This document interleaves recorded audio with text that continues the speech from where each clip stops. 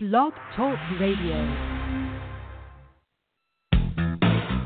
Welcome, ladies and gentlemen. Welcome to the End Time Tribune, covering breaking news and current events as it pertains to Bible prophecy. In effect, chronicling the coming of Christ the King.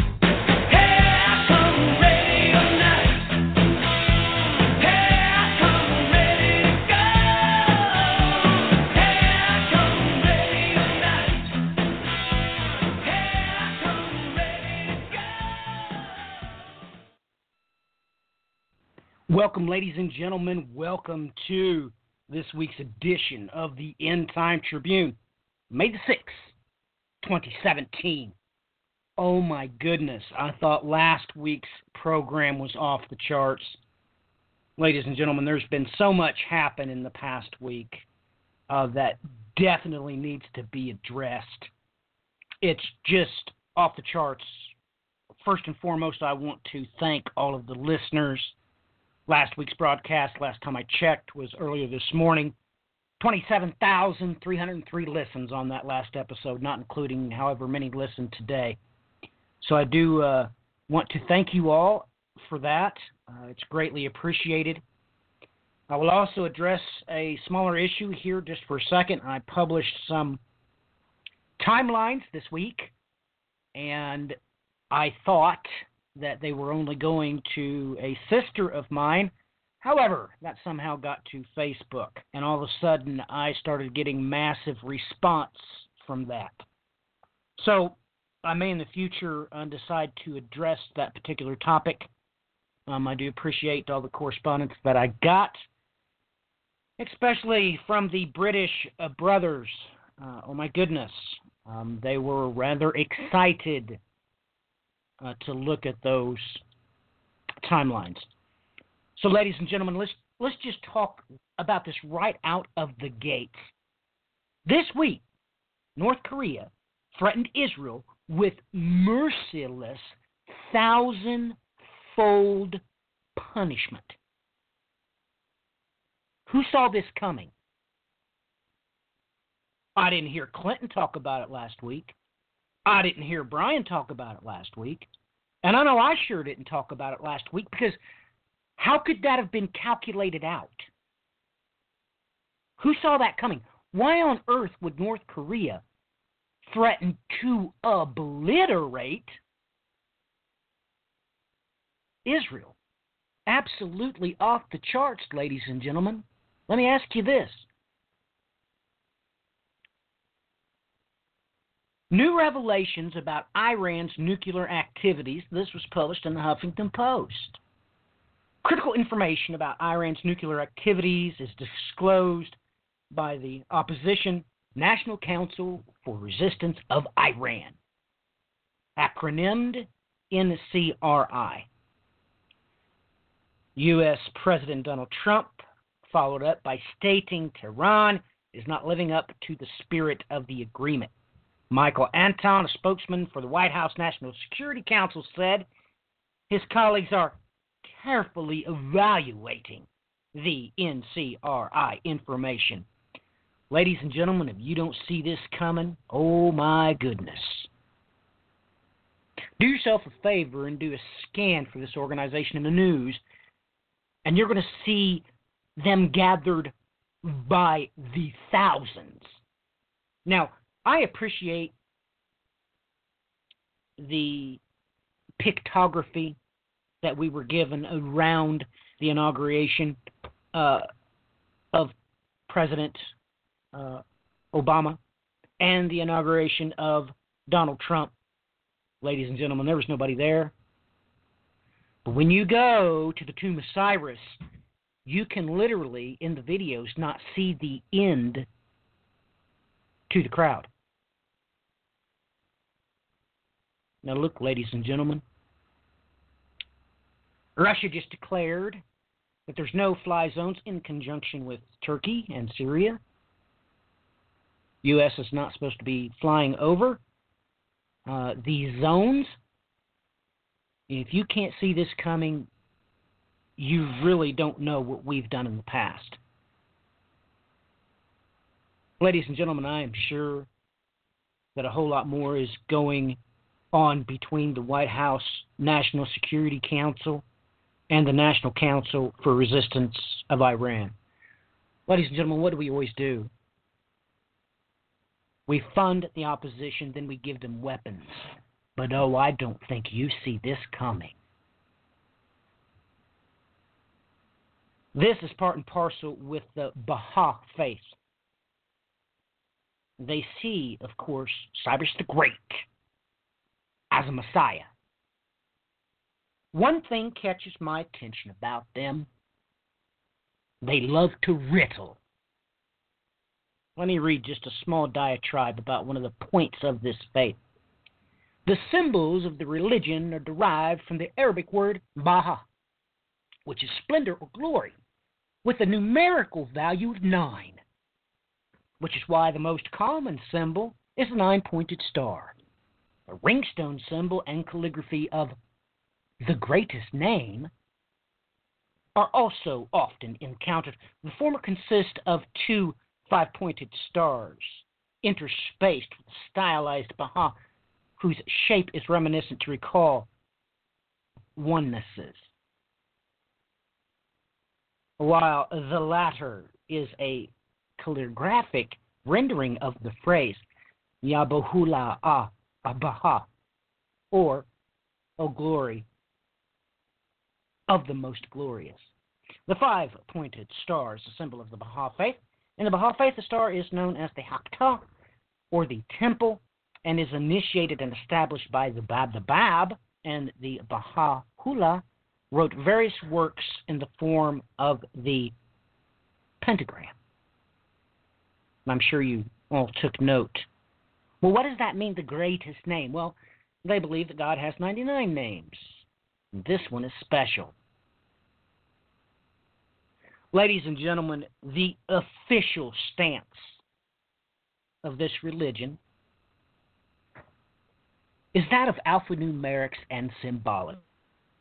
And if you can't see that we've probably already given them funding and weapons, well, I think you really don't understand the various departments of the United States government, especially those that control the information. So, ladies and gentlemen, you might want to consider what is going on. This is off the charts. Everything that's happened this week, we need to get to all of this information quite simply as quickly as possible. With that in mind, get your trays to the upright positions, ladies and gentlemen, and get those seat belts fastened. We, your host, Clinton Kowach, Brian Ingram, and Matthew Miller, have oiled the saddles. The steeds are digging at the dirt, just itching to ride for glory. Are you going to pull those pistols or whistle Dixie?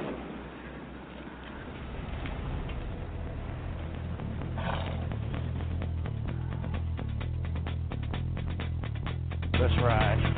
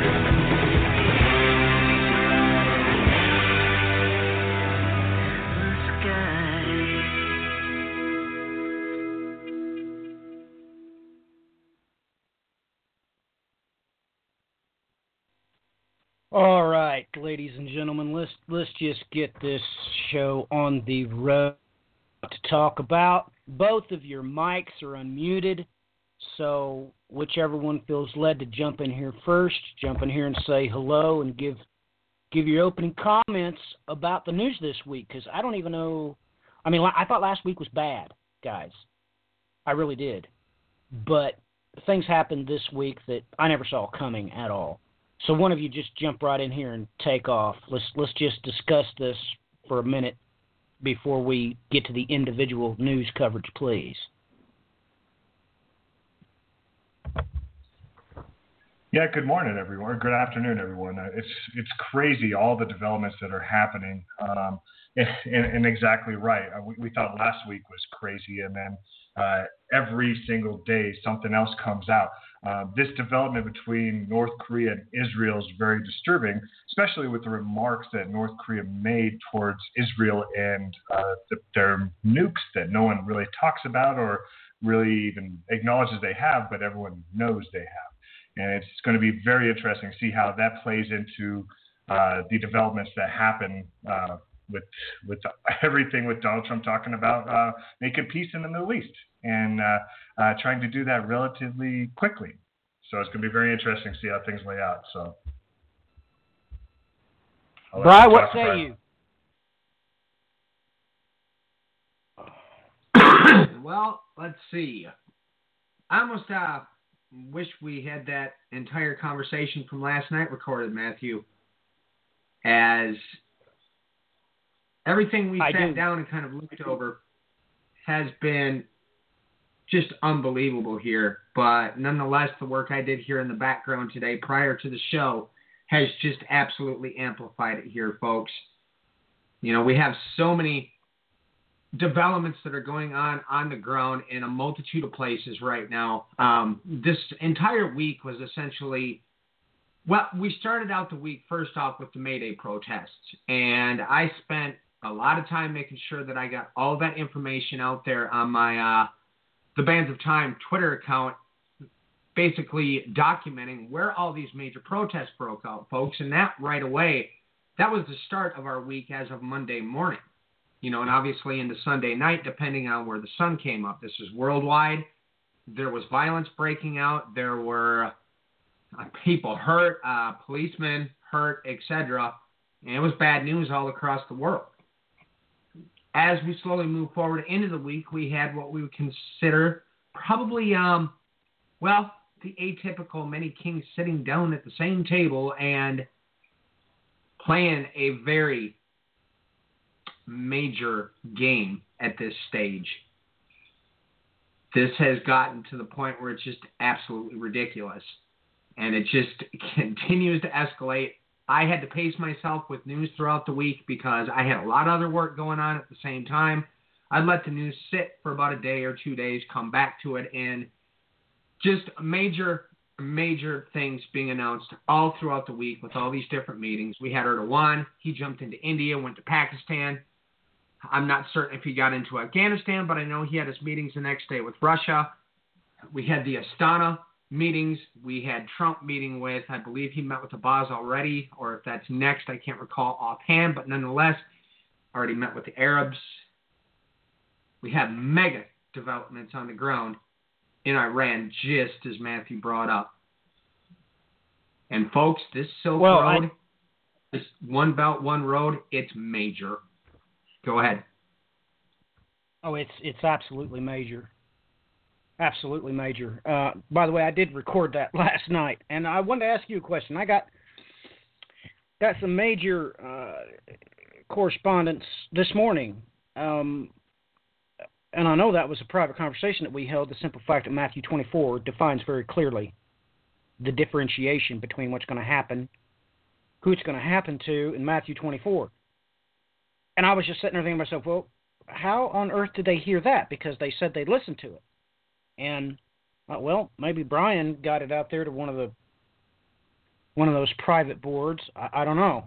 So I was kind of confused about it. So I decided to, today's break is going to be a special Johnny Cash edition of Matthew 24.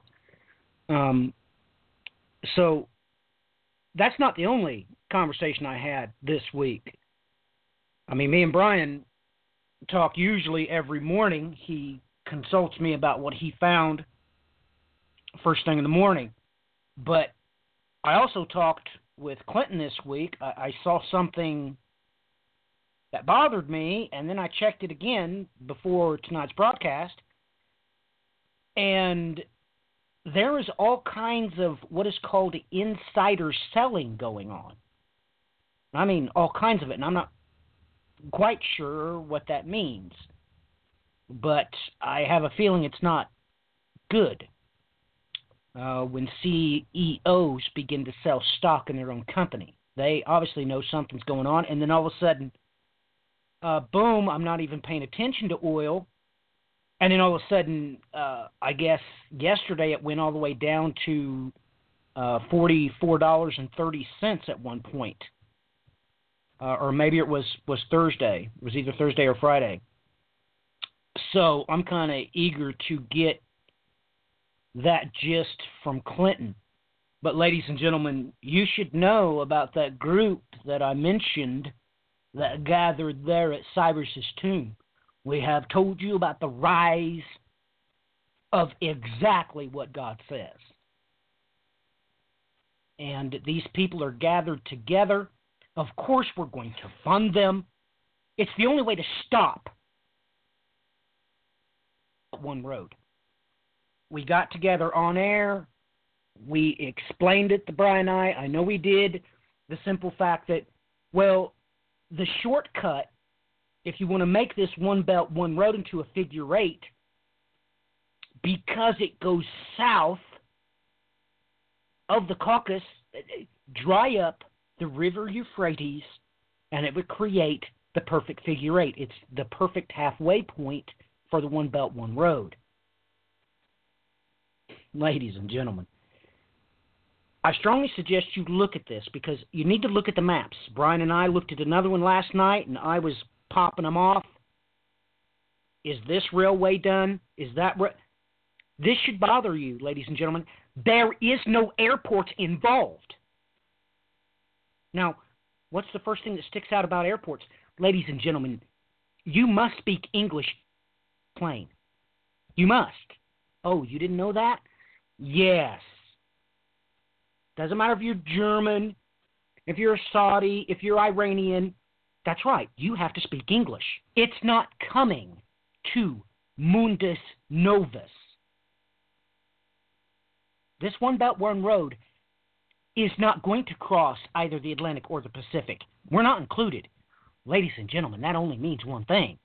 They do not need our currency either. They do not need our language, nor do they need our currency. I've probably babbled on too long again. Clinton, jump right in here and cover whatever news you wanted to. I know that you did a podcast this week, and I think I got it within minutes. I listened to your latest one. So I know you've got a lot to cover, so just jump right in here and get right at it, Clinton. Yeah, not a problem. I want to take a little bit of a twist on things. A lot of times in Scripture, we're talking about actual events. But one that kind of develops over time is this notion of fear. It talks about that the fear will get so bad that men's hearts will fail them for fear of what is coming. And we always think of just the last part of it. We don't think of the build up to that point and how fear is going to be built to the point that it's going to cause massive heart attacks, in other words. But we see that, and Brian touched on, the protests up in Portland. And the massive unrest that's happening there. We've seen the massive unrest in Berkeley. We've seen it in Ferguson. We see massive unrests going on in Venezuela. And we see fear is taking control. And it's taking control on so many different avenues. I mean, we have a story that broke out of Texas where, a young teenager wanted to go to a house party, and he doesn't drink. He's a straight-A student, plays football, and he goes to show up to the party and didn't even get out of the car, and there was a gunshot, so they start to drive away. Well, the cops, unfortunately, got scared. They were afraid. And so they saw a car pulling away as soon as the gun started shooting, and they shot. And shot this young man in the back of the head. To make things worse, this young man was black, and the officer was white. So we have this polarization that's starting to develop, and it's getting worse and worse and worse. The last thing that we need is another story of a shooting against helpless people.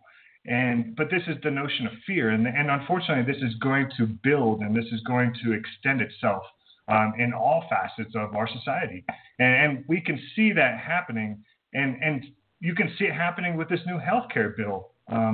They had one congressman since the vote who had a town hall, and they said 175 people jammed into this town hall, all enraged about this healthcare bill that was passed. And if you look at the healthcare bill, it does not make sense. It's taken healthcare away from the elderly. It's taken away from the sick. It's taken away from people that have pre-existing conditions. And then we're also told that it's going to drop the cost.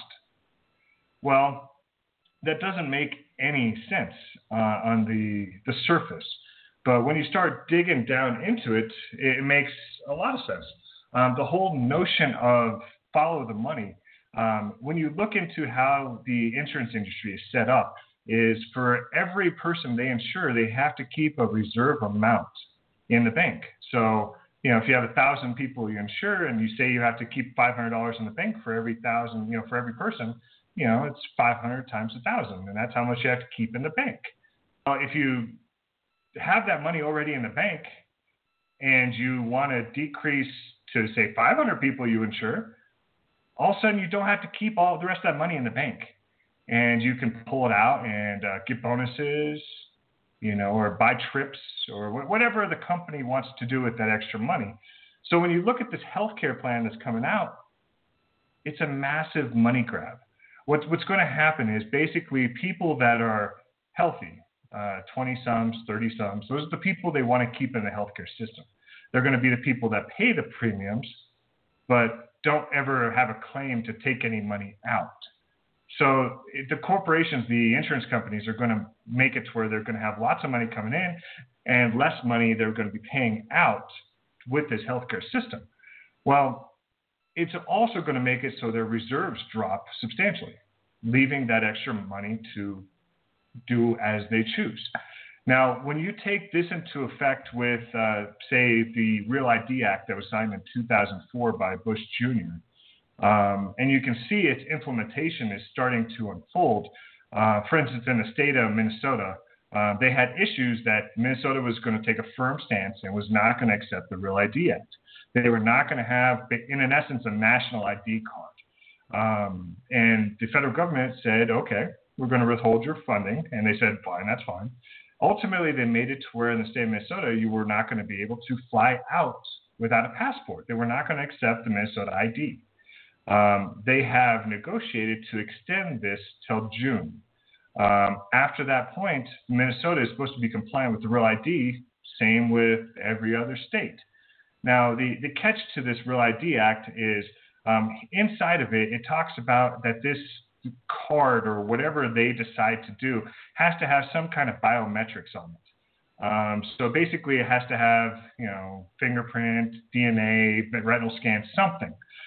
But it leaves it up to the interpretation of the Secretary of State the Attorney General, on who is going to, if it's going to be on a card or if it's going to be implanted. And it specifically says that.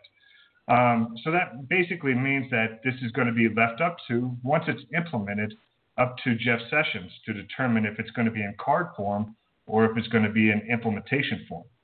Now, combine that with the healthcare system, you're going to have a massive population that does not accept the healthcare system, that can't afford it because, well, if you're 65 and living on Social Security and you rely on Medicaid, they're cutting Medicaid substantially. So a lot of these people are not going to be able to afford to have their prescription drugs or have their healthcare, which means you're going to have a massive population that is uninsured, which means having insurance is going to be a luxury. And so you can kind of see how the system is being built.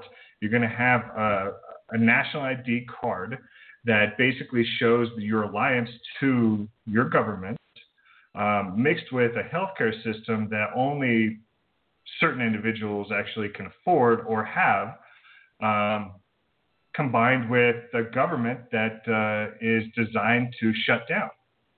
And the reason that I say it's designed to shut down is even Donald Trump came out and said that what we really need to do is just shut everything down in September so we can fix everything.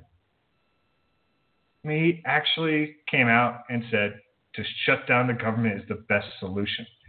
Now, I don't know if many of you realize this, but we haven't actually passed a budget in a year.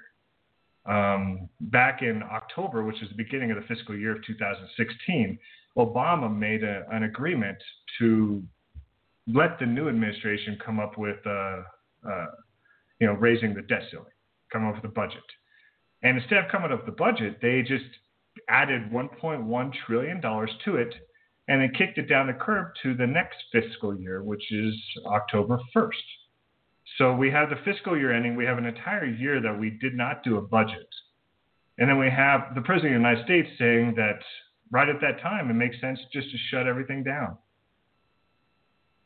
So where does this lead us? Well, not good. Not good. For instance, I just want to kind of the only way that I can really explain this is just to read a little bit to you and try to translate what they're saying. And it says on here, a government shutdown and a debt default are two very different things with different consequences. And this is our CNN Money. A default is far worse, though, because the U.S. debt is considered the safest investment in the world. Missing any payments due to, first to the bondholders, then to everyone else, say like federal contractors, Social Security beneficiaries, soldiers, would risk the market and economic crisis. So basically, in a world where no one knows where to put their money, the safest place to put their money is in treasury bonds with the United States. Now we have an issue where that's not guaranteed. The debt ceiling is currently set at $19.8 trillion. Debt levels are near that cap, and Treasury has begun using special accounting measures to keep the outstanding debt below that limit, which basically means they're kind of manipulating the numbers to hit what they want, which is no surprise. I mean, I even saw an article that was talking about how Donald Trump is managing the economy with precise precision. And if you look at it from a number standpoint, yeah, things are looking really good. I mean, we have 4.4% on unemployment.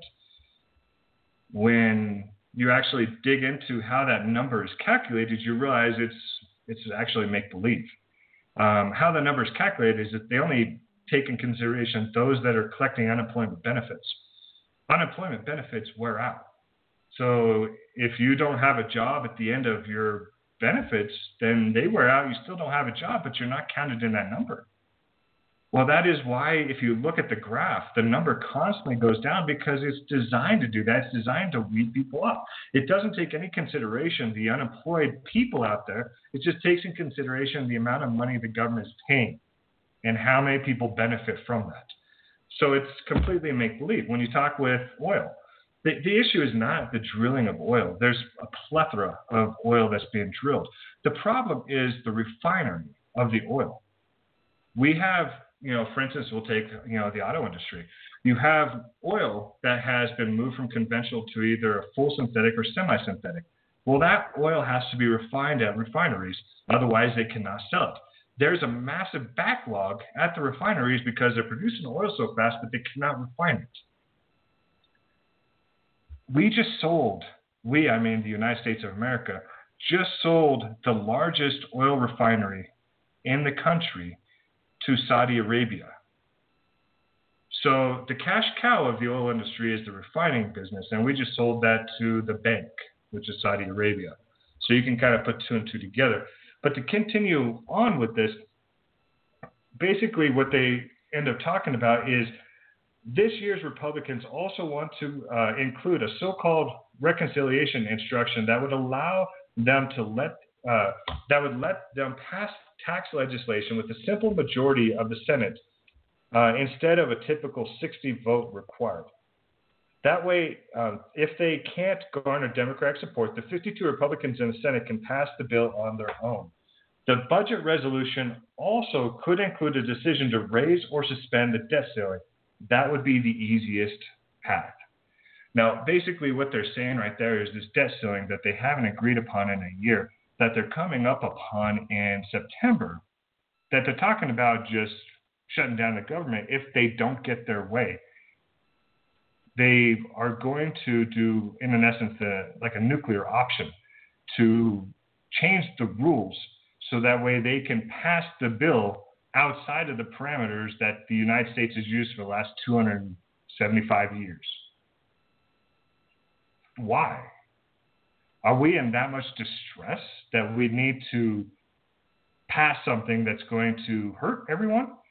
If you look at this tax plan, we know that the only reason is just to allow money to go back to the corporations, allow money overseas to come into the United States. We talked about that last week. Now we have the healthcare bill to allow insurance companies to tap into their reserves to get that money out so that way they can make a system that's going to be very lucrative and they're going to make lots of money.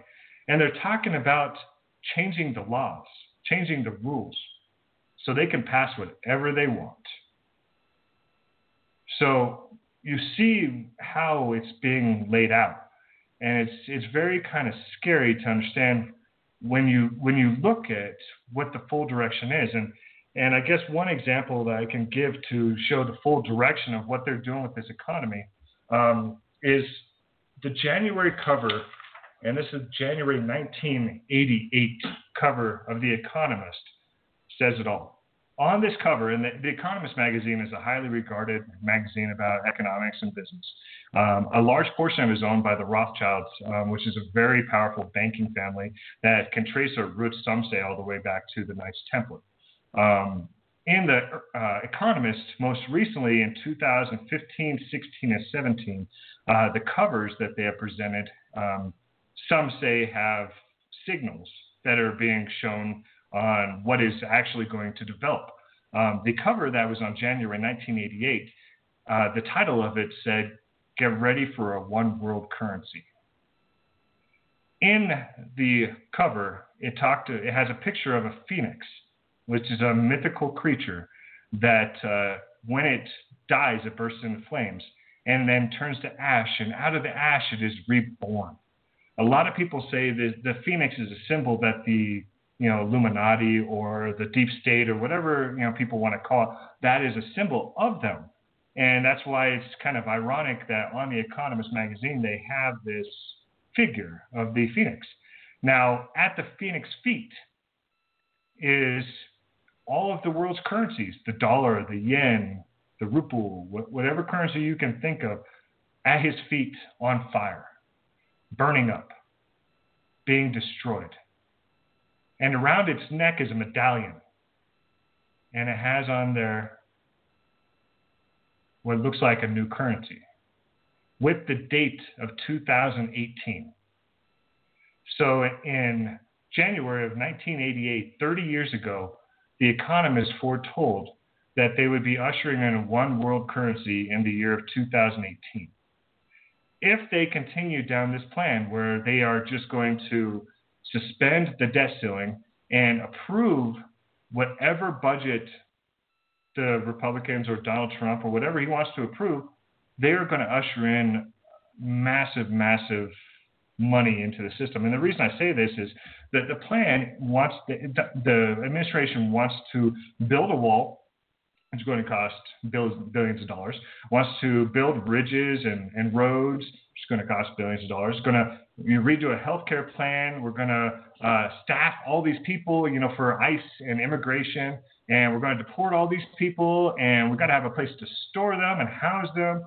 Plus, we got to, fix whatever else he wants to do. Plus, the tax breaks, which the healthcare bill is going to give $1 trillion in tax breaks to the rich. Plus the tax break that we have, which we know is going to add another $7 to $8 trillion to the deficit. They are just going to push this over the cliff. They're going to add so much debt to the United States that we're already beyond the point of return, but this is just going to make it to where it's going to cause the dollar to disintegrate. It's going to cause hyperinflation to the likes of what's going on in Venezuela. And you can see what's going on in Venezuela, where they have massive riots and people are dying in the streets. So it's going to be very scary how this develops out here. Now, to talk about what Matthew brought up earlier about this insider trading, it's becoming pretty rampant. We have numerous executives that are selling their stock. And the reason that this is interesting is because companies have been repurchasing their stock for quite a while now. Repurchasing their stock to bring the value up because you keep demand high when people are constantly buying their stock. So they're using company assets and company money to purchase stock, and then on the back end, they're selling their own. So, the old adage, you sell high and you buy low. Well, that's exactly what these executives are doing is they purchase the stock to add value to it. They're going to sell it right before they anticipate it going down because they're going to have their company stop purchasing stock. We know that this is going to go down in numerous ways unless they can push through this tax bill. If they push through this tax bill and all this money from overseas comes in, then we're going to see the Dow go to astronomical rates. And the Dow is the greatest illusion that you could say. Most people kind of gauge the strength of the economy off of the Dow, but that's not the case. It's not true.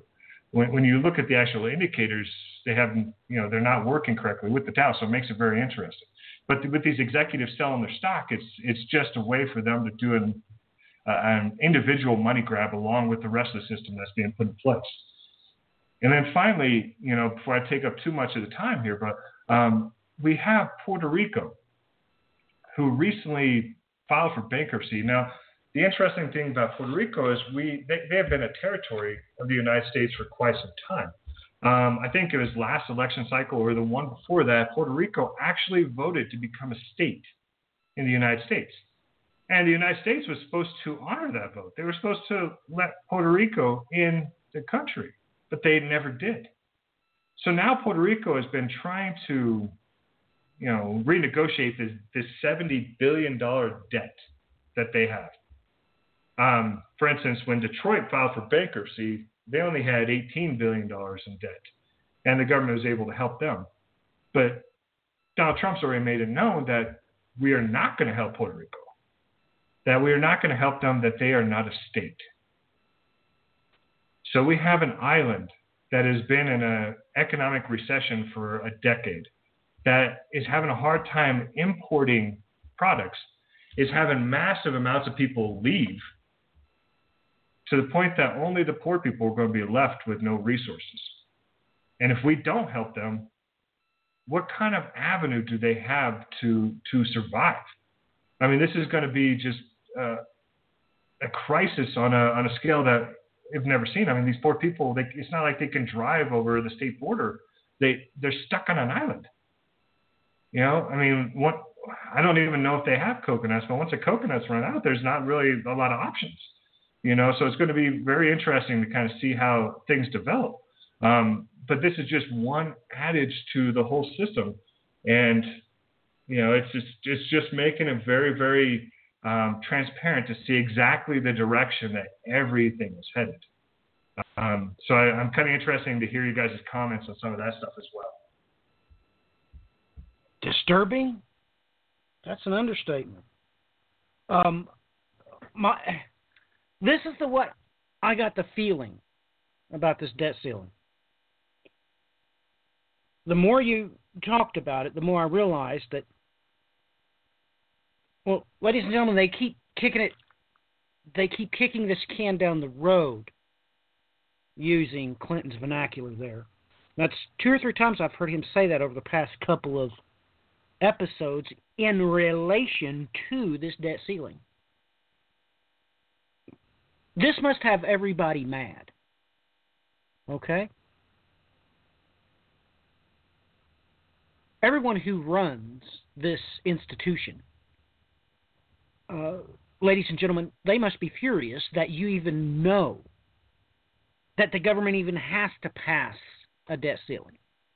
that must have these bankers furious. And as Clinton was talking, it occurred to me that, well, I don't see even why we have one. They're just going to raise it. Now, in order to do that, I think you would have to be really scared. That fear element that Clinton was talking about. Well, just have POTUS come out and say, let's just shut it down. Oh, you ain't going to shut it down. Ladies and gentlemen, how many people in Chicago do you think their only means of sustenance is food stamps? How many people in Chicago do you think their only means of housing is from HUD? I assure you, you shut it down, and Chicago will burn. I mean, surely everyone has learned about what happened with Hurricane Katrina, with the riots in California.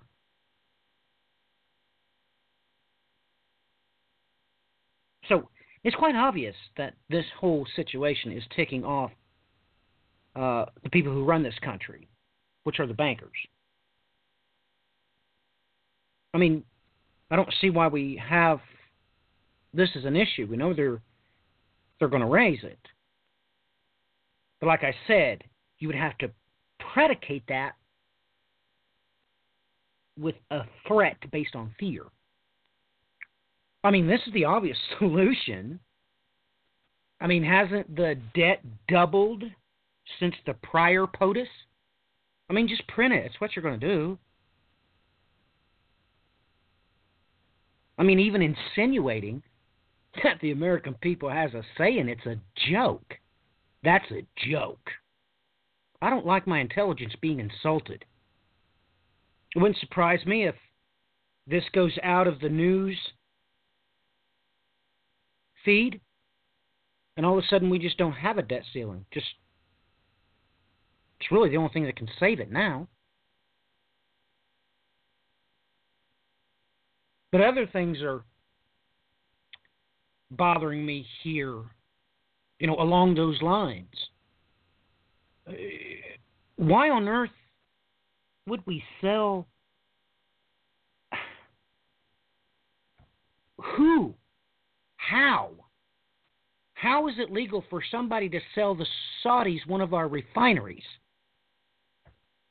And who lives in the closest municipality to that refinery? They should go take it. Whoever that is. It's on their land. It's theirs. It's nobody else's. But this week something else got my attention with cryptocurrencies. Ladies and gentlemen, I just talked about this. All of a sudden we have Tim Draper coming out. This was in Reuters, May 5th. That all of a sudden he's backing Tezos as a cryptocurrency. First thing that got my attention, well, who is that? Who's Tezos? So you do some research, and that's not what they're noted for. As chronicled by Don Tapscott, he wrote a book last year, Blockchain Revolution, How the Technology Behind Bitcoin is Changing Money, Business, and the World. He documented that Tezos' specialty was decentralized voting machines. You go over to their website. You riddle it. This is how their history starts out. Work on Tezos began by its founding development team, whose academic experience spans from philosophy to physics, mathematics, computer science, along with professional experience that includes positions at Goldman Sachs, Morgan Stanley, the Wall Street Journal. Oh, ladies and gentlemen,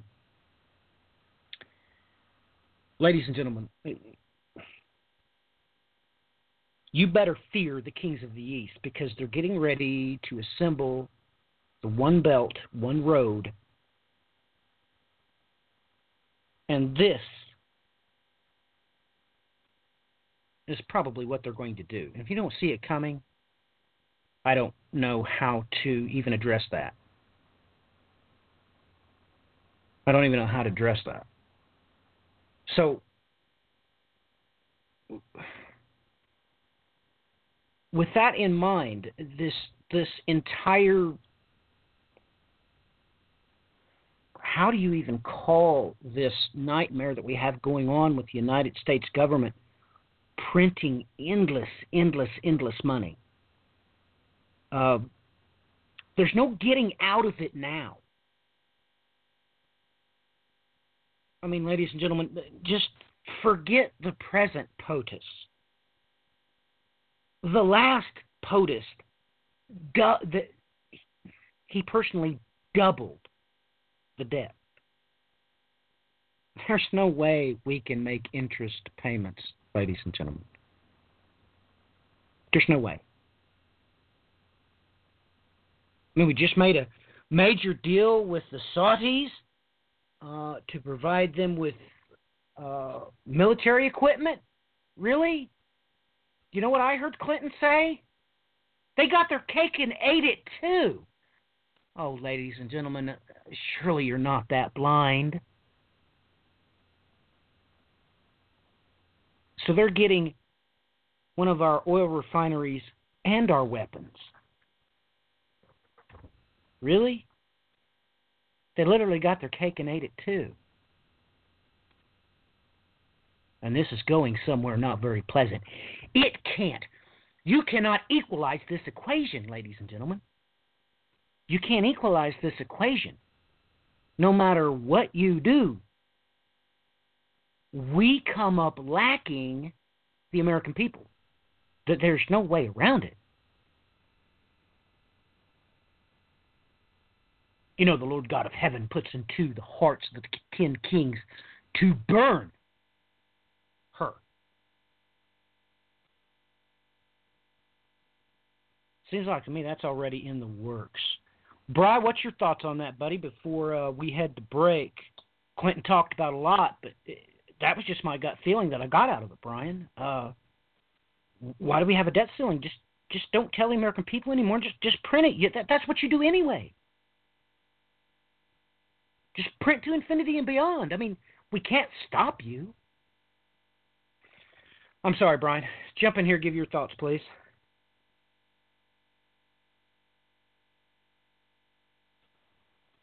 Well, that's a direct thing. I mean, how many events do we see concerning the economy alone this week? You know, we had they finally signed into effect the new spending bill, which who knows what's on that at this point. Trump finally put it in so that he wouldn't be able to throw his fit by jumping down on the ground and, you know, doing what he threatened to do in September, close the government completely down. So, and then start changing Senate laws so that they had basically no, you know, let's just start breaking the Constitution and all the other laws and do what we want. And he's been basically threatening to do it on a continual basis here. We had the health care bill, which made it through the House, and it hasn't hit the Senate yet. Sorry, folks, you might want to look into some of the things that have come out concerning what they've done with this health care bill, because they've done exactly what he's been doing this entire time. They are making basically all the corporate people richer than rich can be and just continuing to do this on an escalating basis. And they are going to love bankrupting you through the health care bill alone. Let's see, on top of it, while he was having his meetings with the Arabians, sold them billions upon billions of dollars in American-made weapons from American companies who are basically the main lobbying factors to put crusaders in office. And so what did they do, folks? The stock shot up immediately once the announcement was made. Once again, doing what? Patting the pockets of the rich. He also has basically put into effect the executive order separating church and state. Now you can lobby and you can push politicians from the pulpit and not break your money laundering scheme 501c3 and get away with it. So now they keep playing this along into a nice place. Folks, think back. I warned quite some time back. You better figure out what a theocracy is. If you want to understand it, you might want to go look at Mussolini. They've done this in broad daylight, and they're absolutely, completely getting away with it. And it's absolutely ridiculous at this stage. Oh my goodness, Brian, you just confused them. They don't know anything about Mussolini and what he did. And that's funny. But on a lighter note, I'm going to put this to Clinton. All right, use of the IRS system. Okay? Because the IRS is actually an answer to the equation that Clinton was talking about earlier. Let me ask Clinton this question.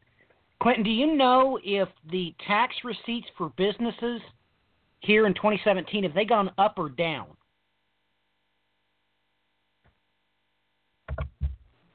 Well, I'm not sure. I know a lot of businesses were talking about making sure that they had all of their assets accounted for going into this year because they knew there was going to be tax reform and they didn't necessarily know exactly how it's going to be. So I'm not sure how that's working out, but I know that they had to extend the personal tax deadline because they were having lots of people that believed that they did not need to pay taxes. So the tax revenue was going to go down just on that sheer fact there. The whole tax system with the IRS, unfortunately, that's kind of just leading to more of this system where I think they're going to use that as a reason to kind of target individuals because they kind of made it seem like taxes are not a real big deal because, Donald Trump didn't really have to announce his taxes or anything like that. So I think a lot of people didn't do their taxes, and I think they're going to be paying for that here shortly. Oh, that's a good point, ladies and gentlemen. Don't you understand? This is the key. This is the key. Ladies and gentlemen, don't you realize we don't need to count how many people's on unemployment? Oh, my God. What, ladies and gentlemen, you can't see it? You actually think the IRS don't know who's getting a paycheck and who's not? We know exactly how many people are unemployed in this country. Back about what Clinton just said. Of course, POTUS already put it out in the public. You don't need to know anybody's personal taxes when that is the answer to this equation. The IRS has all the information that the American people need to know. And do you actually think the American people are told that the Saudis didn't pay taxes on that oil refinery? Oh my goodness, ladies and gentlemen. This is beyond the pale, so to speak. If the IRS would divulge all the information, they know exactly how many people are working in this country, and they know exactly everybody's bottom line, and they know exactly what everybody should be paying, whether personal or corporate, in taxes. Don't they? Tell me something. I wonder if, I don't know, Northup, I wonder if they have to claim any taxes when the Saudis buy, weapons. No, really. Really. No, really. Why don't you call your senator and ask him that? Yeah, I heard we just did a great big deal. Billions of dollars that we sold, probably, F-22s, F-35s, Abrams A-1s. Who knows? We could have sold them one of our Seawolf attack subs. Call him and ask him, how much taxes did they pay on that? Oh, ladies and gentlemen. One thing is for sure. The 10 Kings don't come up with this idea by themselves, you see. The Lord their God puts it into their hearts. Now, I want everybody to take note. We're going to take a special break here. Here comes special request from one of my friends in Great Britain, Edgar, he wrote me a very disturbing email yesterday. It was just a bunch of British curse words mingled in there left and right with something about timelines. And then he didn't say goodbye or anything. And then I scrolled down like 30 or 40 emails, and there he was again. I guess he caught his breath. He'd been so excited he was just typing a bunch of stuff. And he wanted to hear Matthew 24. So I decided to do the Johnny Cash version with a little explanation point at the end for your listening enjoyment. Take note, the last 7 verses here in this chapter are, of course, a grandiose explanation of the Hamsharatim in Hebrew. Ah, yes, Primus Resurrexit.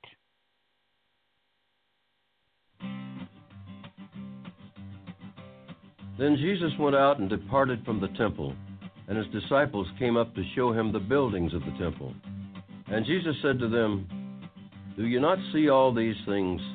Assuredly, I say to you, not one stone shall be left here upon another that shall not be thrown down. Now as he sat on the Mount of Olives, the disciples came to him privately, saying, Tell us, when will these things be? And what will be the sign of your coming and of the end of the age? And Jesus answered and said to them, Take heed that no one deceives you, for many will come in my name, saying, I am the Christ, and will deceive many. And you will hear of wars and rumors of wars. See that you are not troubled, for all these things must come to pass, but the end is not yet. For nation will rise against nation, and kingdom against kingdom, and there will be famines, pestilences, and earthquakes in various places. All these are the beginning of sorrows. Then they will deliver you up to tribulation and kill you, and you will be hated by all nations for my name's sake. And then many will be offended, will betray one another, and will hate one another. Then many false prophets will rise up and deceive many. And because lawlessness will abound, the love of many will grow cold. But he who endures to the end shall be saved. And this gospel of the kingdom will be preached in all the world as a witness to all the nations, and then the end will come. Therefore, when you see the abomination of desolation spoken of by Daniel the prophet standing in the holy place, whoever reads, let him understand. Then let those who are in Judea flee to the mountains. Let him who is on the housetop not go down to take anything out of his house. And let him who is in the field not go back to get his clothes. But woe to those who are pregnant and to those who are nursing babies in those days. And pray that your flight may not be in winter or on the Sabbath. For then there will be great tribulation, such as has not been since the beginning of the world until this time, no, nor ever shall be. And unless those days were shortened, no flesh would be saved. But for the elect's sake, those days will be shortened. Then if anyone says to you, Look, here is the Christ, or there, do not believe it. For false Christs and false prophets will rise and show great signs and wonders to deceive, if possible, even the elect. See, I have told you beforehand. Therefore, if they say to you, Look, he is in the desert, do not go out. Or, Look, he is in the inner rooms, do not believe it. For as the lightning comes from the east and flashes to the west, so also will the coming of the Son of Man be. For wherever the carcass is, there the eagles will be gathered together. Immediately after the tribulation of those days, the sun will be darkened, and the moon will not give its light. The stars will fall from heaven, and the powers of the heavens will be shaken. Then the sign of the Son of Man will appear in heaven, and then all the tribes of the earth will mourn. And they will see the Son of Man coming on the clouds of heaven with power and great glory. And he will send his angels with a great sound of a trumpet, and they will gather together his elect from the four winds, from one end of heaven to the other. Now learn this parable from the fig tree. When its branch has already become tender and puts forth leaves, you know that summer is near. So you also, when you see all these things, know that it is near, at the doors. Assuredly, I say to you, this generation will by no means pass away till all these things take place. Heaven and earth will pass away, but my words will by no means pass away. But of that day and hour no one knows, not even the angels of heaven, but my Father only. But as the days of Noah were, so also will the coming of the Son of Man be. For as in the days before the flood, they were eating and drinking, marrying and giving in marriage, until the day that Noah entered the ark, and did not know until the flood came and took them all away, so also will the coming of the Son of Man be. Then 2 men will be in the field, one will be taken, and the other left. 2 women will be grinding at the mill, one will be taken, and the other left. Watch therefore, for you do not know what hour your Lord is coming. But know this, that if the master of the house had known what hour the thief would come, he would have watched and not allowed his house to be broken into. Therefore you also be ready, for the Son of Man is coming at an hour you do not expect. Who then is a faithful and wise servant, whom his master made ruler over his household, to give them food in due season? Blessed is that servant whom his master, when he comes, will find so doing. Assuredly, I say to you that he will make him ruler over all his goods.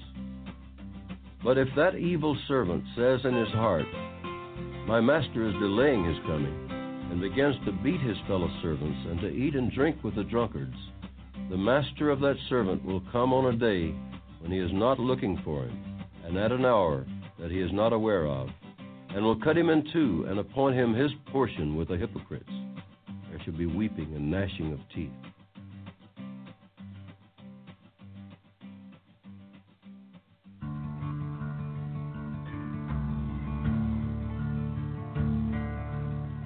There ain't no grave can hold my body down. There ain't no grave can hold my body down. When I hear that trumpet sound, I'm gonna rise right out of the ground. Ain't no grave can hold my body down. Well, look way down the river, and what do you think I see? I see a band of angels, and they're coming after me. Ain't no grave can hold my body down. There ain't no grave can hold my body down.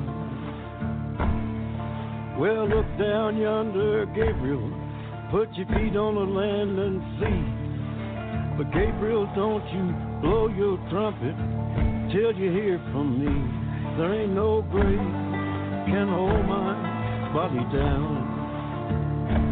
Ain't no grave can hold my body down.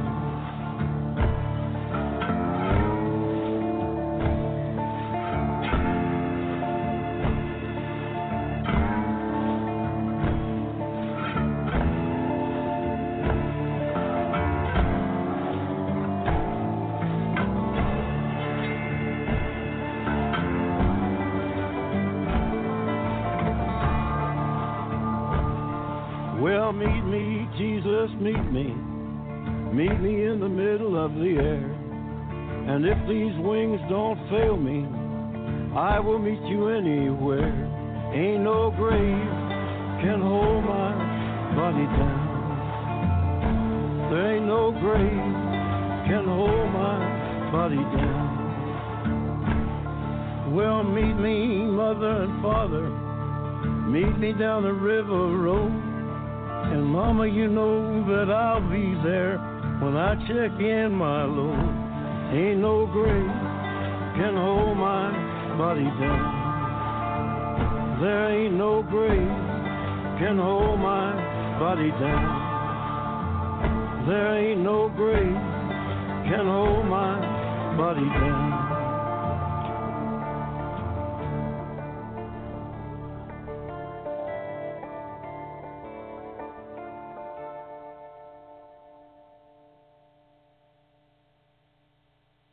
Welcome back, ladies and gentlemen. Welcome back to the End Time Tribune. We'll get straight away to Brian's news. He has lots to cover.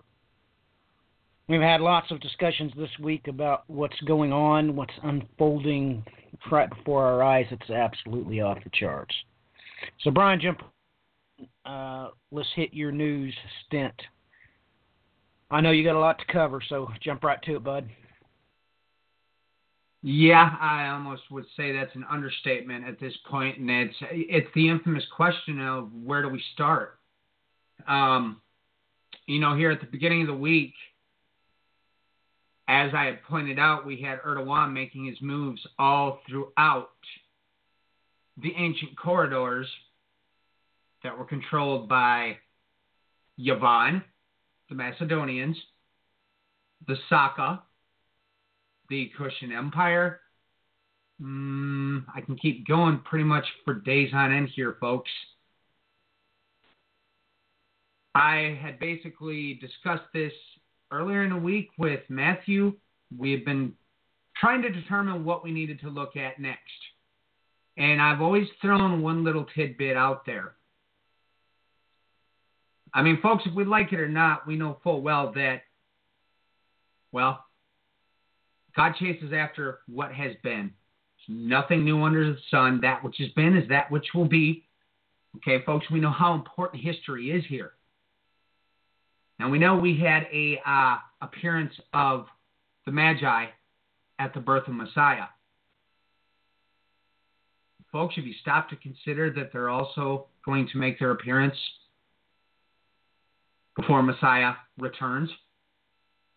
Because this is the reason I've brought this up multiple times, that we need to watch these regions. Between going into India, going into Pakistan, going into Afghanistan, even up into the ancient Parthian Empire, and all sorts of things. It's a nice little Middle Ages story that took place that spoke of a character that pretty much put the entire Western and Eastern Roman Empire into an absolute state of panics, and these were throughout the multiple portions of the Crusades. Now, early in the week, I had finished up a book I had started some time back that was written by, his name is now Sir Barry Cooncliffe, because they've knighted him, but nonetheless, he is one of probably the absolute best archaeologists and historians out there in the modern day. And he made an interesting little observation, actually a couple interesting little observations, but I'm going to touch on one of these first. Some things he pointed out about those Crusades. He made this little comment about they would have been nothing more than a side note in history if it was not for the fact coming up to the Fourth Crusade and where they on top of it began to storm throughout the Eastern Roman Empire, taking down the Western Roman Empire, obviously, because those were the mega flashpoints, folks.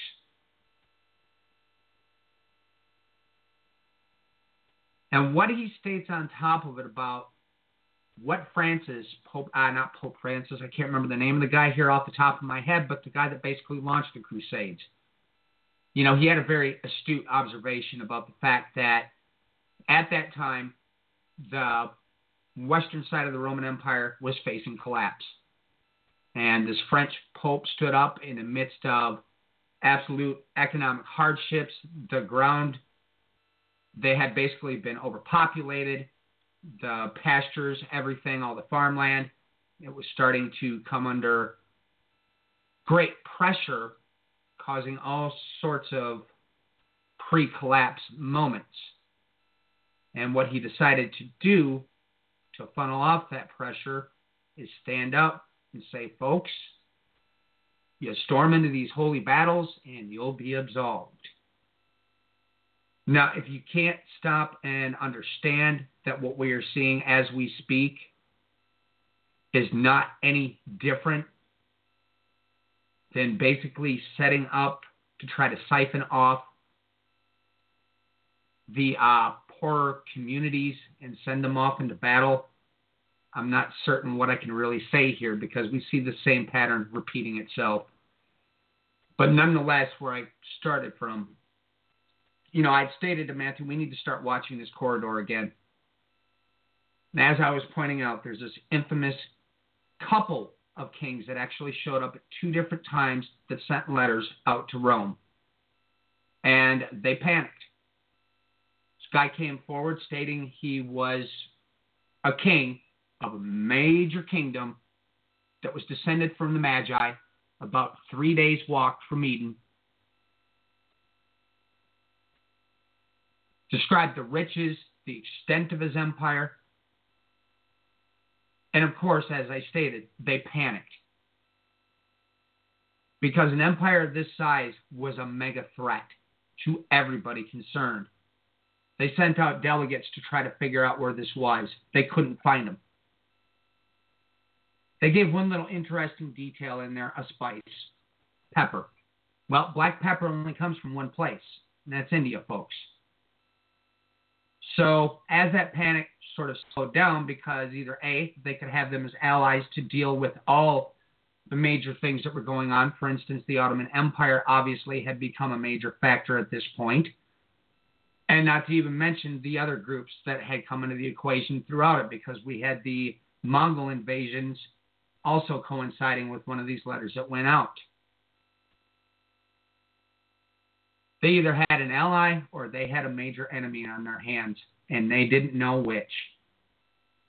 And his statement that they were descended from the Magi, this guy was telling the truth, folks, if we like it or not. So this is why I brought this up time and time again. We need to look for this person to arise again in history. And as we saw throughout the week here, for instance, this is a headline here. Pakistan welcomes Erdogan's help, offer for Kashmir dispute.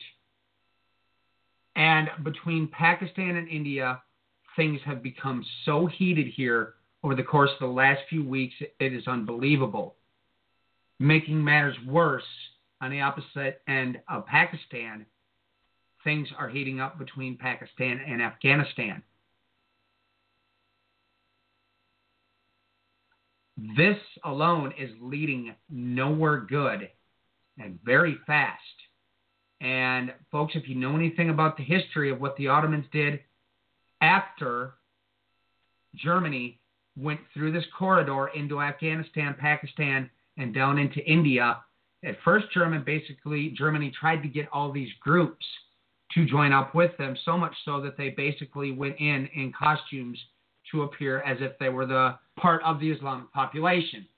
Well, the Ottomans found out, and they basically pinned them in there for a great deal of time. The British general on top, or one of the German generals, because I believe the British were controlling that area at the time on top of it as well.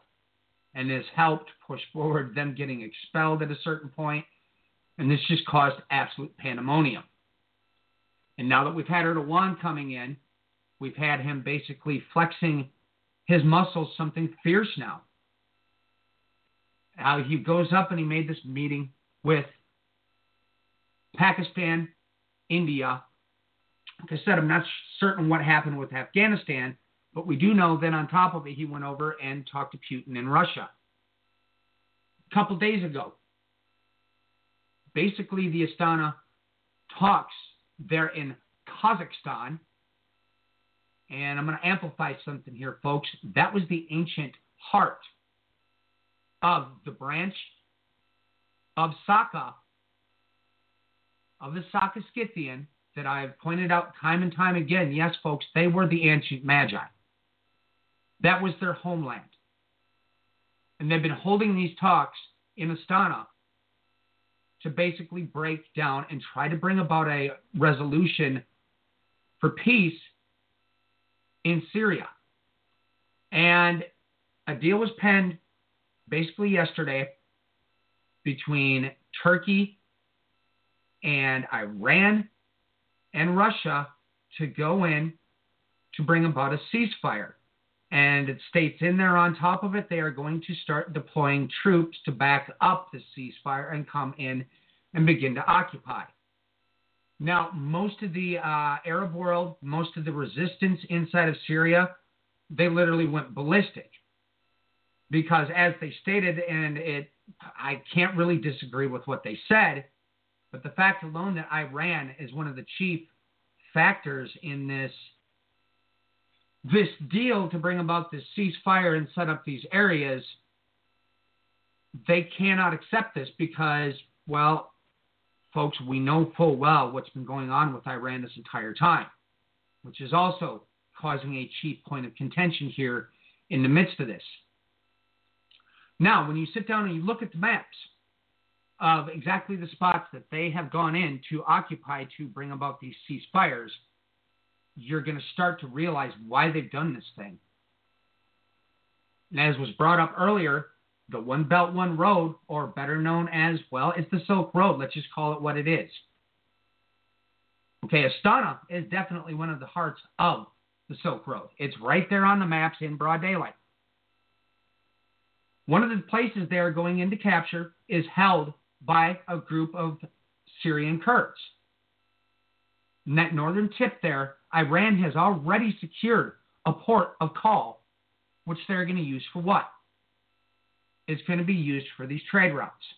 So now the Syrian Kurds are up in arms, as they probably should be, because basically the whole factor that's been going on through the Geneva talks and everything that's been going on with Kurdistan here has basically been that they're getting their government solidified.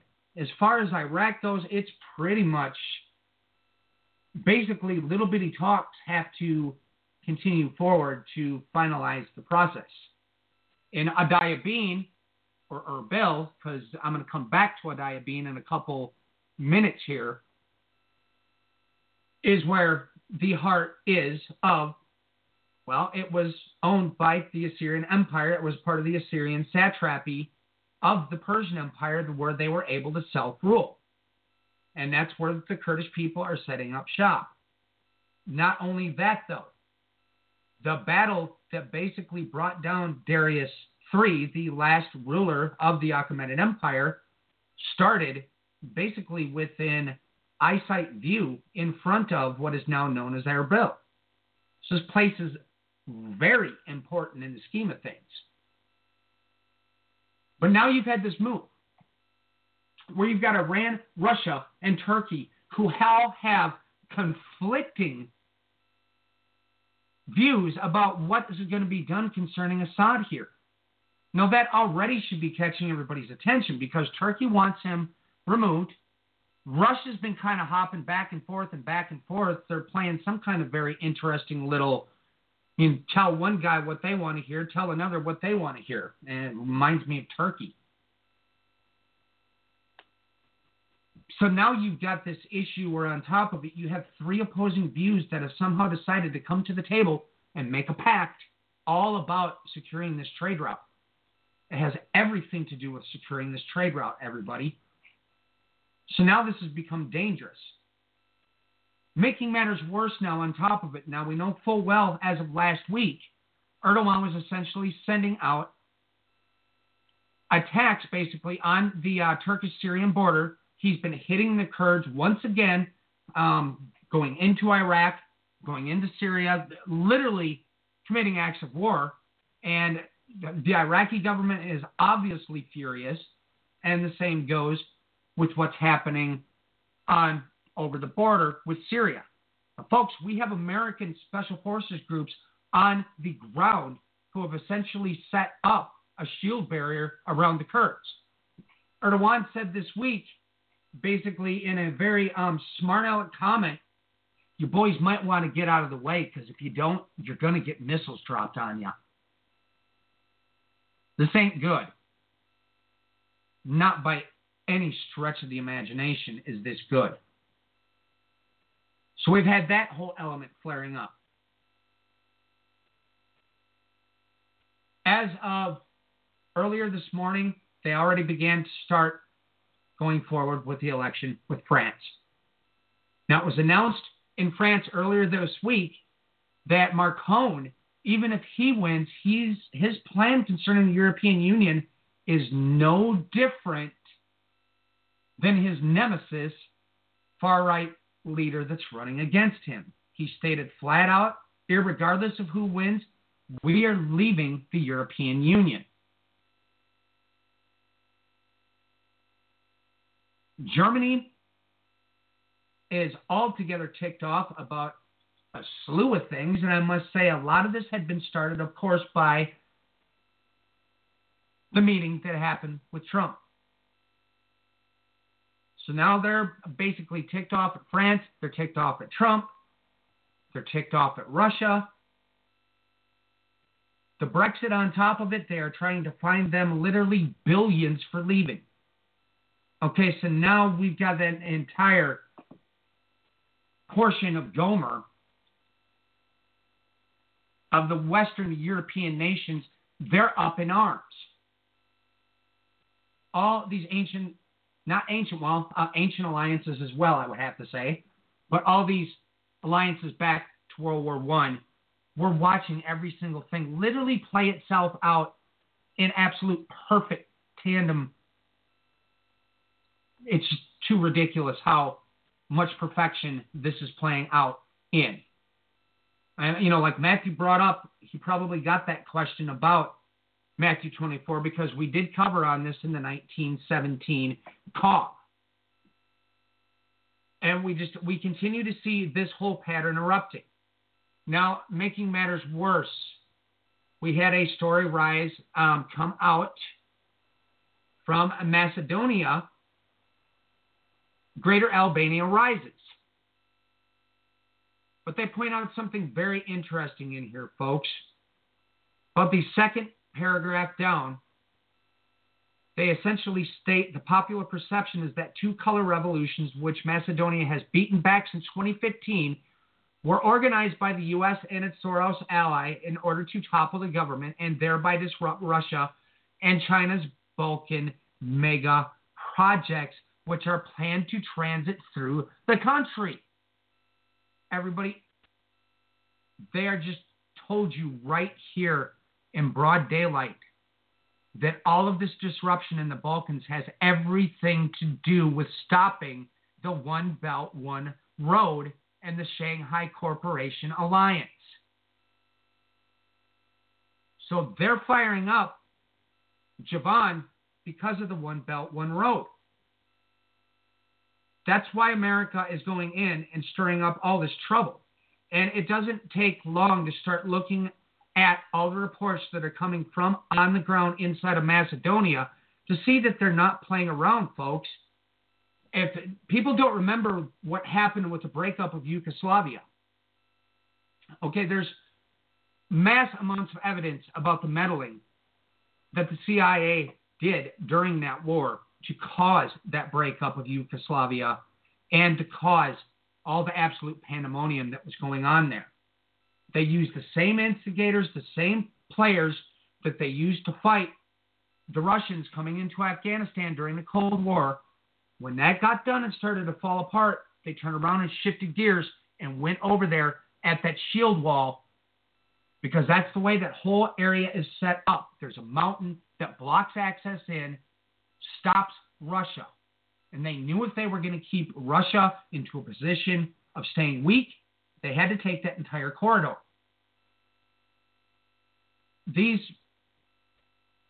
Now, as we move forward, we see the progression of where this is led.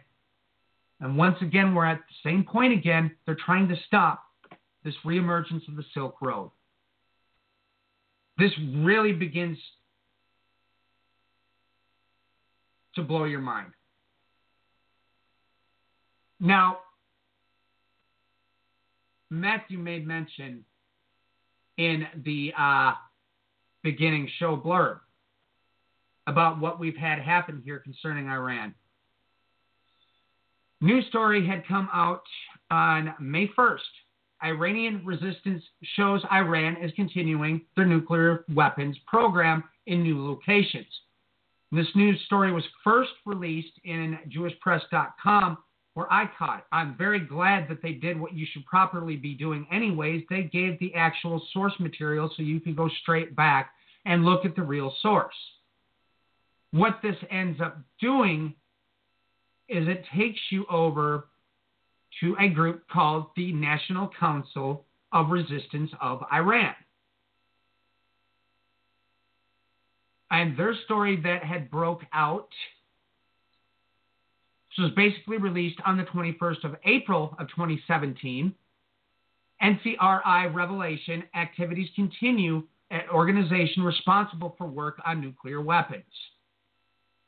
All right, everybody, what's been going on here is they've basically got people on the ground inside of Iran that have essentially been collecting intelligence and passing this back throughout the Western nations and into other intelligence communities that are obviously tied in together. This is where the information has been coming from. And I guess that leads to the greater question, well, who are these guys? Well, if you go over to this NCR-Iran.org and take a look around their site, you can find out about, states right here in broad daylight, our resistance. National Council of Resistance of Iran.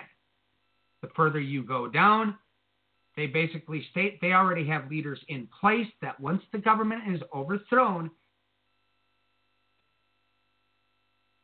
the mandate is to oversee the peaceful transfer of power to the Iranian people following the regime's overthrow. So who is this group? They're also known as the People's Mujahideen of Iran, an Iranian leftist political militant organization in exile that advocates a violent overthrow of the government of Iran while claiming itself as the replacing shadow government, or as we've referred to it before, like it's been known in Turkey since ancient times, the deep state. So this is altogether rather disturbing. But on top of it, as Matthew pointed out, and we missed this, folks, when it happened. Friday, 28th of October, 2016, protest gathering of thousands of Iranians in Pasgardeh, the site of the tomb of Cyrus the Great. Another article, Iran organizers of the Cyrus the Great Day were arrested at Pasgard in Fars. I would advise folks that you go out and find this article. It's on NCR. The pictures that are in here, just to put it nicely, they're an exact replica of paintings that we had discovered in 2011, folks. Let me give you some biblical verses here. Isaiah 21, verse 2. I was shown a harsh vision. The traitor betrays, the destroyer destroys. Go to war, Elam. Surround them, Media. I will put an end to all the groaning. The more you look at this group, you also find out, as Matthew brought up, they are part of the Baha'i faith. They follow after a person they call a prophet, Baha'u'llah, which came along 150 years ago.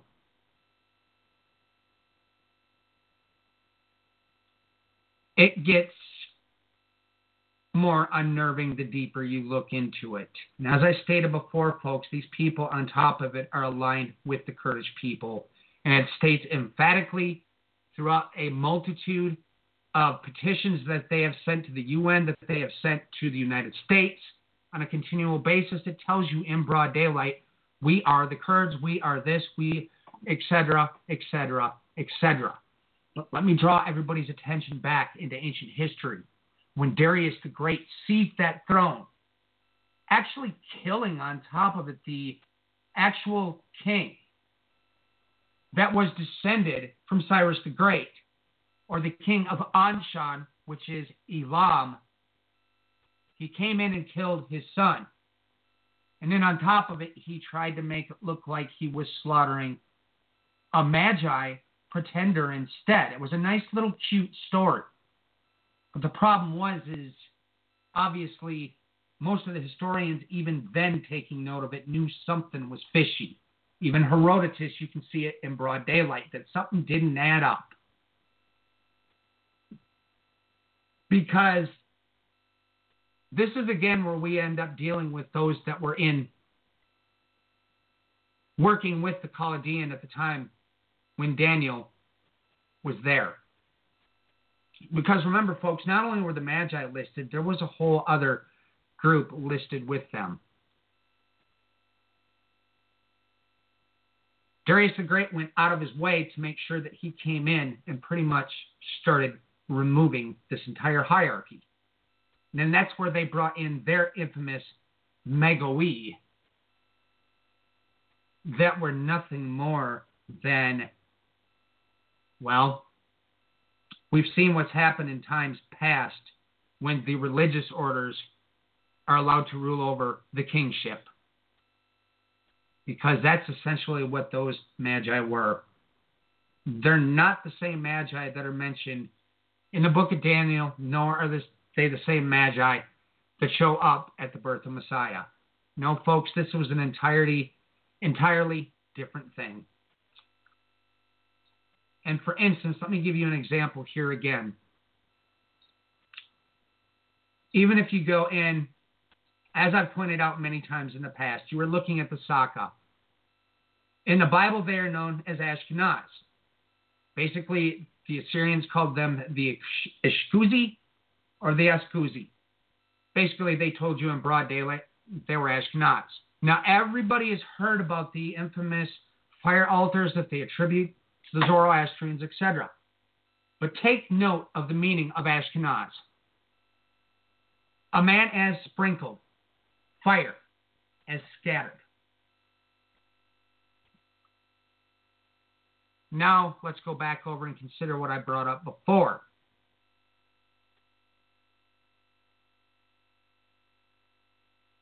Josephus records a sudden eastern attack on Parthia, which occurred in AD 55. It came at the time when the Parthian king, Volgasi, had taken his army westward into Assyria to attack a small subject kingdom called Adiabene. That's modern-day Erbil, everybody. That had defied his authority. But Volgase prepared to attack. At Abene, he received reports that the eastern frontier of his empire was being plundered by mounted invaders who Josephus described as the Sake, the Saka. It was said that this nation despised the Parthian king and had been joined by other steppe forces known as the Dahai, who inhabited the lands to the east of the Caspian Sea. Volgase was able to repel the Kushan-led invaders because the Kushan power was a mega power player in that time, folks. The extremity of their empire was utterly unbelievable. And a little side note, there was a whole lot of descendants of Yizban scattered all throughout that region. In other words, the Macedonians. But the Parthian prestige was damaged by the incident. This episode demonstrated how the Parthian Empire found it difficult to conduct wars fought simultaneously on more than one frontier. Now, let us look over here at Jeremiah 51, verse 27 very quickly. See, this is a chapter that many of the commentators throughout the years have been extremely baffled by, because they realize that you have so many historical layers on top of historical layers, as if it's telling you basically what you're seeing happen right now, folks, in broad daylight. Jeremiah 51. We're just going to bring this in for a second, though. Lift up a signal in the land. Blow a trumpet among the nations. Consecrate the nations against her. Summon against her the kingdoms of Arat, Mini, and Ashkenaz. Appoint a marshal against her. Bring up the horses like bristly locusts. So we know full well that they've already moved into this mix, everybody. And they have been part of retaking Mosul. We basically did a program on Inherent Resolve some time back that's up on the Bands of Time videos on YouTube. Well, let us flow back over and once again amplify this thing that's happening here in Iran. Let's see here. We had this released yesterday. House launches probe into claim Obama hurt national security to seal Iran deal.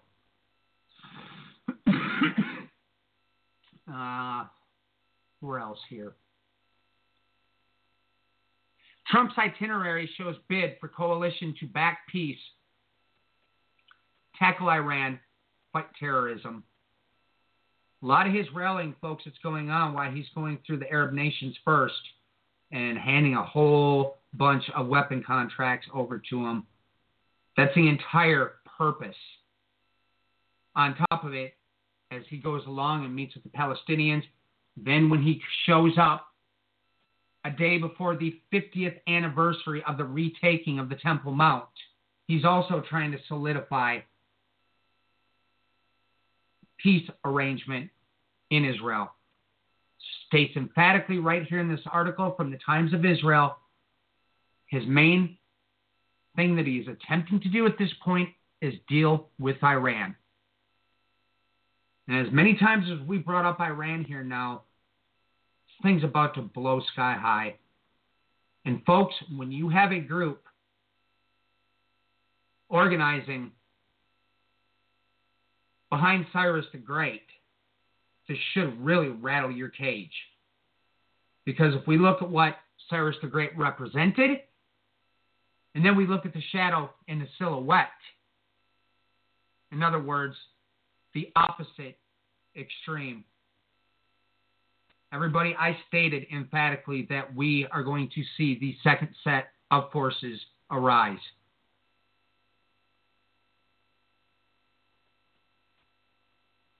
This is getting extremely serious, and, well, this is sighting number 2. And I'm going to let Matthew jump back in here. Or Clinton, whichever one of you wants Brian, to go. I just wanted to say this. You know, ladies and gentlemen, we've had just this week that Russia accused NATO and the EU and Albania of meddling in Macedonia.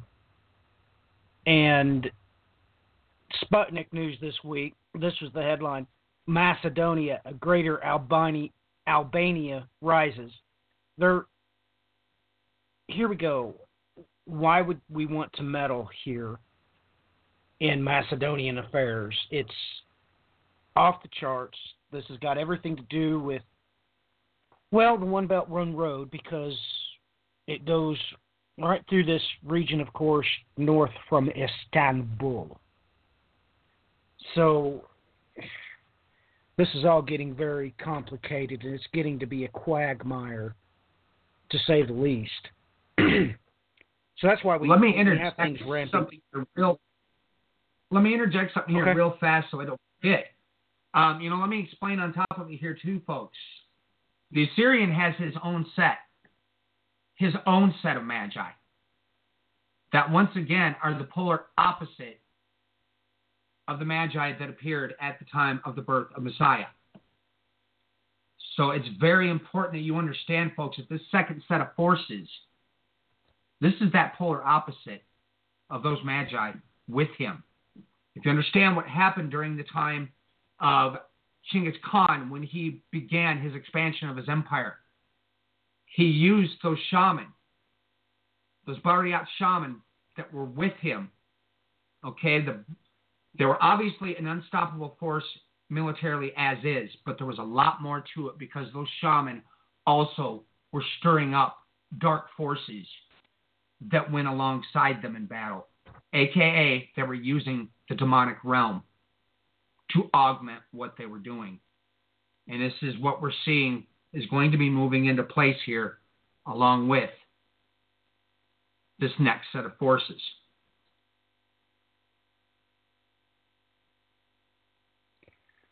Well, that's something we needed to talk about because historically speaking, we found it. This week I had a lot to do with. Well, I Skyped with David Rule this week to acquire Exodus Pharaoh, and the next, of course, Hyksos Pharaoh.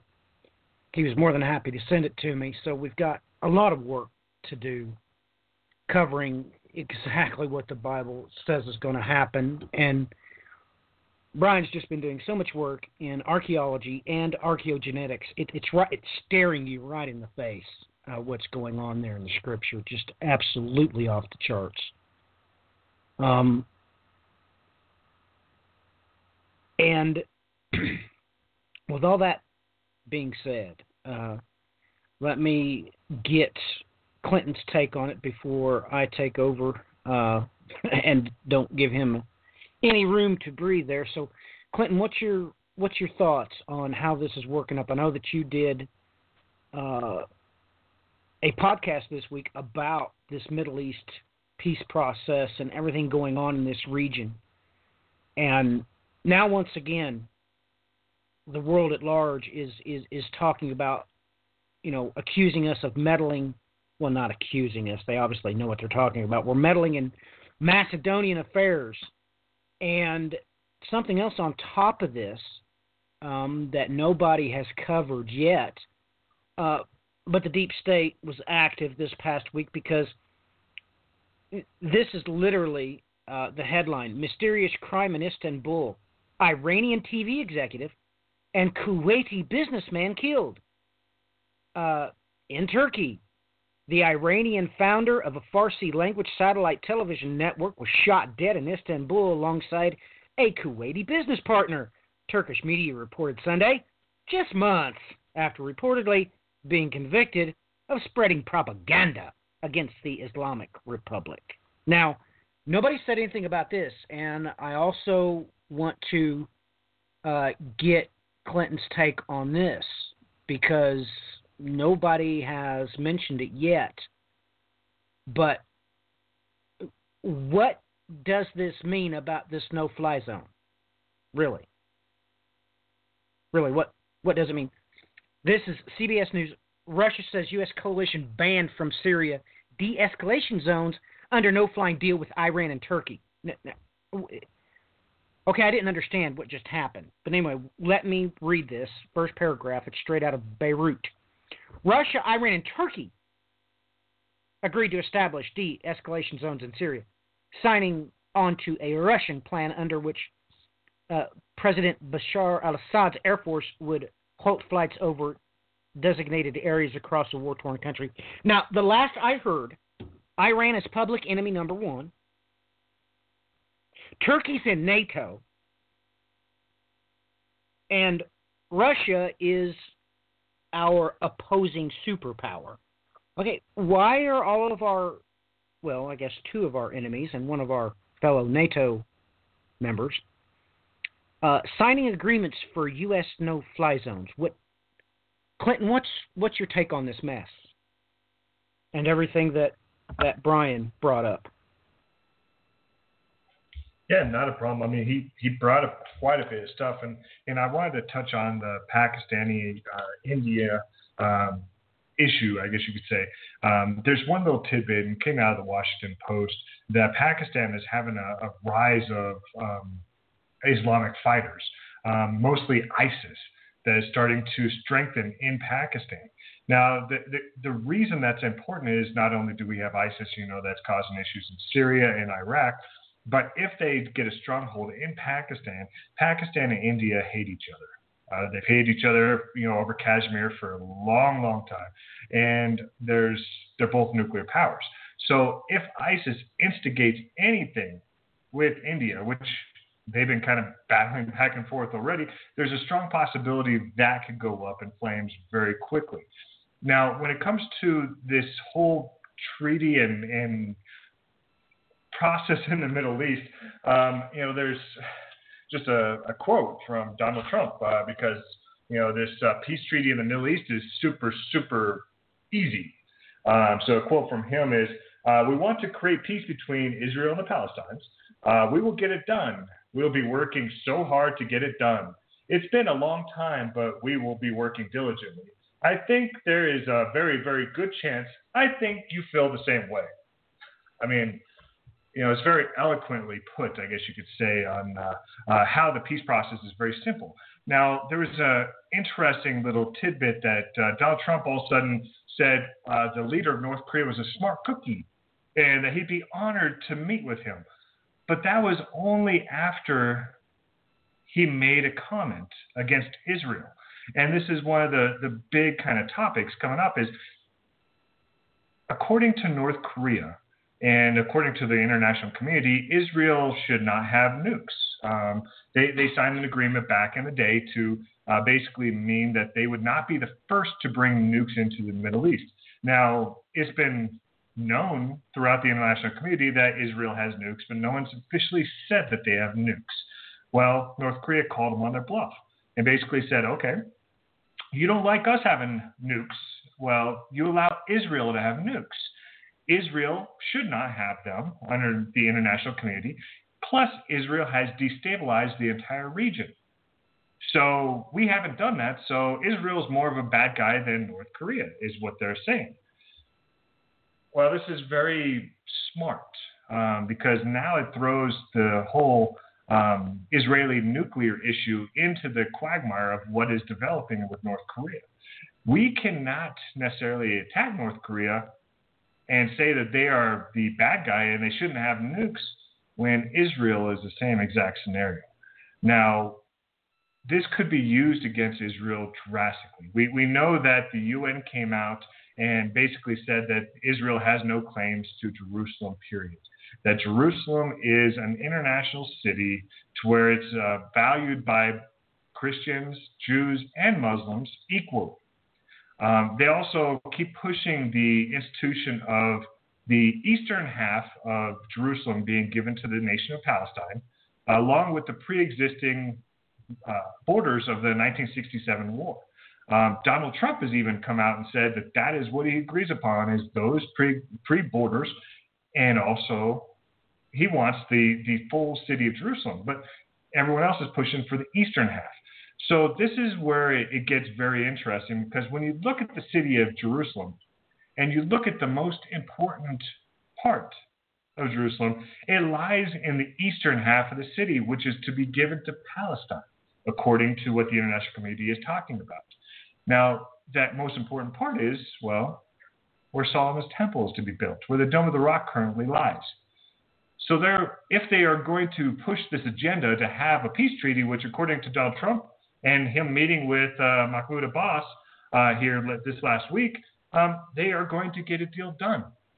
And it may be something that he pushes for in his most recent visit that he's going to have in the Middle East, where he announced that he's going to be traveling to Saudi Arabia, then to Israel, then to the Vatican. Now, when he is in Israel, it's supposed to be around May 22nd, and it's going to be right around the time of the 50th anniversary of Israel taking control of the eastern half of the city. And it's speculated that Donald Trump is going to actually do what presidents said they were going to do since 93, which is actually back Jerusalem as the capital of Israel. This is on the books. We talked about last week that every 6 months they extend this. Well, it's speculated that Donald Trump is actually going to do this. So it's going to be very interesting to see if this nuclear issue fits into place. Because if they come out and they try working on a peace treaty, the only way that Israel would even consider acknowledging they have nukes, let alone giving them up, is if they're able to get the Temple Mount and destroy the Dome of the Rock to build, the temple, build Solomon's temple. That is a possibility in light with what's going on. And there was also something that was very interesting is Hamas, the terrorist group that has vowed to destroy Israel from their institution. I think it was in their founding documents that said they came to destroy the city or the nation of Israel. Hamas has come out and said they back a two-state solution and back the eastern half of Jerusalem given to Palestine, and that they would actually stop attacking Israel, to go along with this. So it's interesting when the terrorist groups are allowing this to happen, and that we have this development happening. And then we have Donald Trump and Putin talking about meeting together in July to work on the North Korea issue, the Syria issue, the Israeli issue, all of these issues coming together. So it's really putting everything into play. And then just one little side note that I wanted to bring up is that we recently had a 6.2 earthquake up by Alaska, up in Canada, in that area. Now, shortly after that, we've had hundreds and hundreds of aftershocks, but they've been very, very shallow. And what we're finding out is that area used to be covered in icebergs. It's covered in ice. So it's been covered in ice for thousands of years, which weighted down the crust and pushed it down. Well, now that ice is gone. So the theory is now the crust is actually moving to compensate for the weight that's been removed off of the surface, which is causing all of these earthquakes to happen up in the area, which unfortunately is very close to the Cascadia, which a lot of people have speculated the Cascadia would be an earthquake that we would all see coming and all experience, and it would affect everyone's lives. So this is something we need to watch up in Alaska to see how these earthquakes are growing from there. But we also need to look at what's going on with this treaty in Israel. Now, when it comes to Iran, it has been told that the only way for Israel to get to Iran is through North Korea. And because of the alliance that they have and because of North Korea's ties with China, Russia, and how everything is tied. Now that North Korea has actually gone against Israel and Israel's being pushed into a corner by the international community, it's going to be very, very interesting to see if they allow Iran to expand their nuclear program and continue to put troops in Syria, if they allow North Korea to blaspheme the name in the international community and say that they're equivalent to Israel, or are they going to stand firm and defend themselves? And this is going to be very, very interesting to see coming together if Israel takes that stance, or what happens when Trump comes to visit them at the end of May. That's an understatement. You just nailed it. You just nailed it. What's going on here? But okay, what are we down to? We're down to 2 minutes 12 seconds. That's just great. I do want to cover this because Clinton's covered that. I get to at least cover one news, gentlemen. This came out on the Big Wobble, of course, from Gary. Friday, May 5th. It can't be possible. It's reminiscent of a stock market crash. It's unheard of in more than 100 years. It's a huge anomaly. Major quakes down by more than 50% in 2017. Now, when you look at it, there was a huge spike, of course, from 2010 to 2011. So it spiked. Major earthquakes stood at 115. Well, all of a sudden, the first quarter of 2017, it's decreased over 50%. Now, there hasn't been a drop like this in the last 117 years, ladies and gentlemen. Major earthquakes have been on the increase by 400% since the 1900s. So, ladies and gentlemen, when you look at this, don't you realize? Let me say it again. It peaked in 2011 with 115 major earthquakes. So far this year, we've only had 25. Ladies and gentlemen, that's 7 years. Oh, ladies and gentlemen, don't you understand that it is the false labor pains that come first, and once they're done, it's game on. Now, I strongly suggest that everybody take a look at the article I just did. And we need to get Brian on here for final comments. Brian, we've got 15 minutes in overdrive, so you've got 15 minutes to say your piece before we go. Jump in here and do something. Well, I'm hoping I can do that a little bit quicker than that. Point out quickly here. First, Clinton nailed a whole lot of things right on the head, for certain. And I'm glad he brought up what's going on with India and Pakistan, because, folks, that is key critical to understand. Okay, those two in a conflict is not going to be good for anybody. They are both, they're in possession of nukes. And on top of it now, you're getting Pakistan pressed from Afghanistan. That whole corridor is one that if we neglect, we're going to miss some very important details. That whole corridor was crucially important to Alexander the Great. That whole corridor, even going up into China, to Bactria, Sogdia, all those ancient nations, and they even uprooted some of them and put them into China. Folks, Yavin is in a whole lot more places than just modern-day Macedonia. And they are still to this day spread all throughout the eastern corridor of the Silk Road. Now, there's a major piece that we cannot leave unsaid. The UNESCO resolution that was signed into place as of Friday. It was passed earlier in the week. It was signed into effect Friday, declaring that Jerusalem nor Israel belongs to the Israeli people any longer whatsoever. It only belongs to the Palestinians, and they are an occupying force. Now, take note of the fact, everybody, that the ones that put this bill into place were all Arabian nations throughout North Africa, stretching around into varied other places. And then on top of it, what happened here? Trump just walked in and armed the Arabian people, believable technology, and a massive amount of it. And he's going to walk in and create peace? Oh, I don't know about that.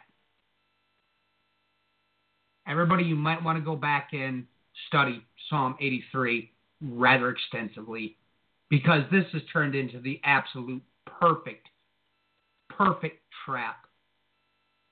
With the saber rattling on top of it here that's going on with Iran, folks, they've got a wild card up their sleeve, and that's why I amplified what is happening here with this resistance group. Okay, everybody, we have counted.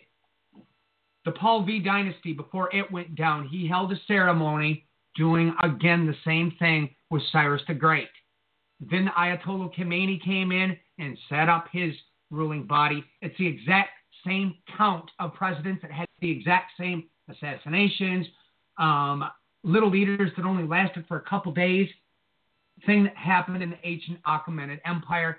This president that's about to be elected in will be exactly equal to the number that was equal to Darius III.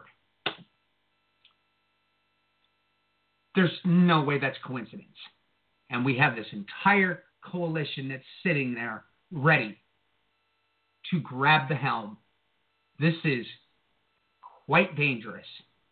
And with all this saber rattling concerning Iran getting pretty fierce, folks, that he-goat is moving into place. But on top of it, I'm going to touch back here on Korea quickly.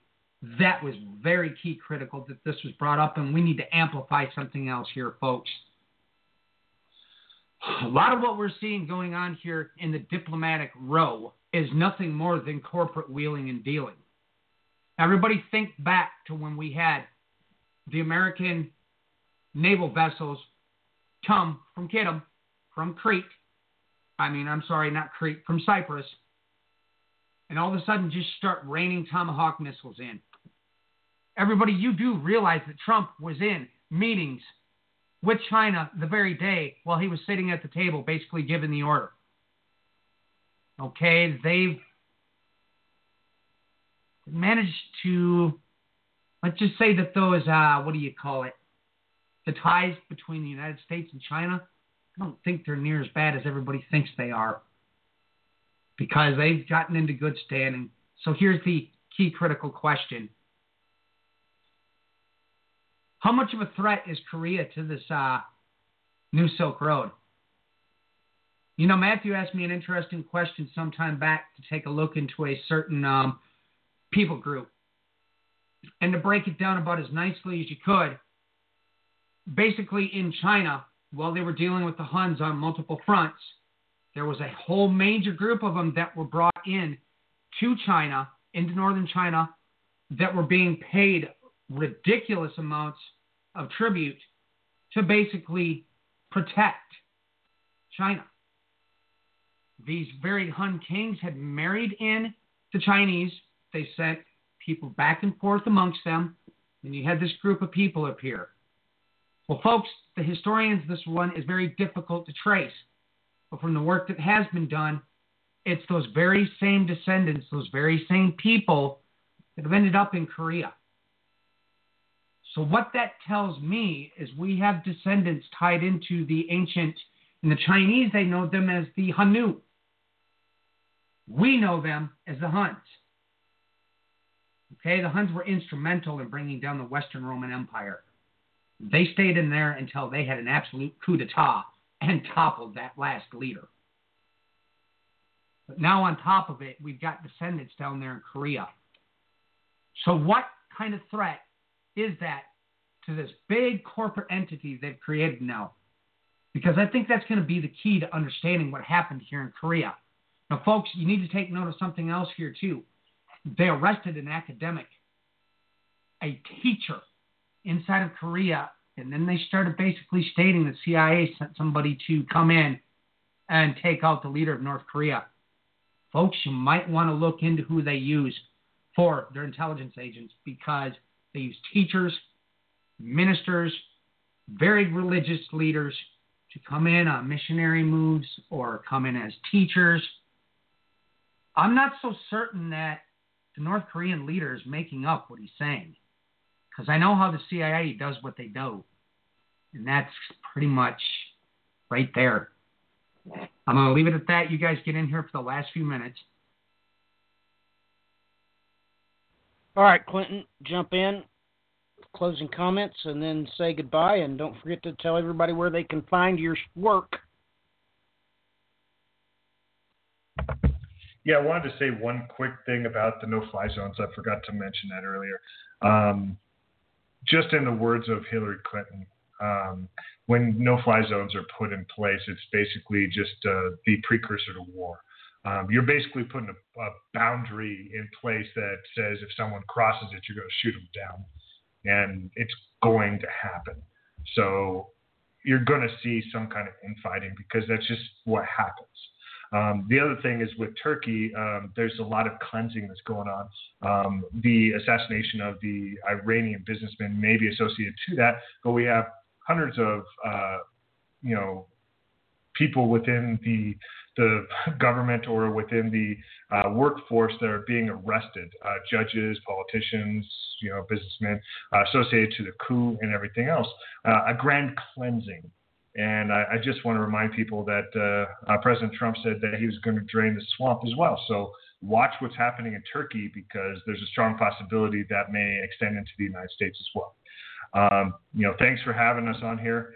Best way to find me is on my website, clintonkowach.com. My last name is spelled Kowach. You can always find me on Twitter, where all the articles that we talk about are posted on there as well. Same handle, just my name, Clinton Kowach. Thank you again, and may God guide you guys on your journey. All right, ladies and gentlemen, I didn't get to cover half of what I wanted to cover, but Clinton did mention the glacier melt we've had. This past week we had a major river dry up in a matter of, I think it was 4 days. It was completely gone in Canada. I do want to mention this. Ladies and gentlemen, if you go back to the Hapgood crustal displacement theory, you might want to take note that in the final analysis, it was determined that the location of the groundwater is what bears the most weight on this planet. And like I said, why have the earthquakes suddenly crashed? Ladies and gentlemen, I hope you understand the principle of the birth pains. Until next time, ladies and gentlemen, God God bless. Godspeed.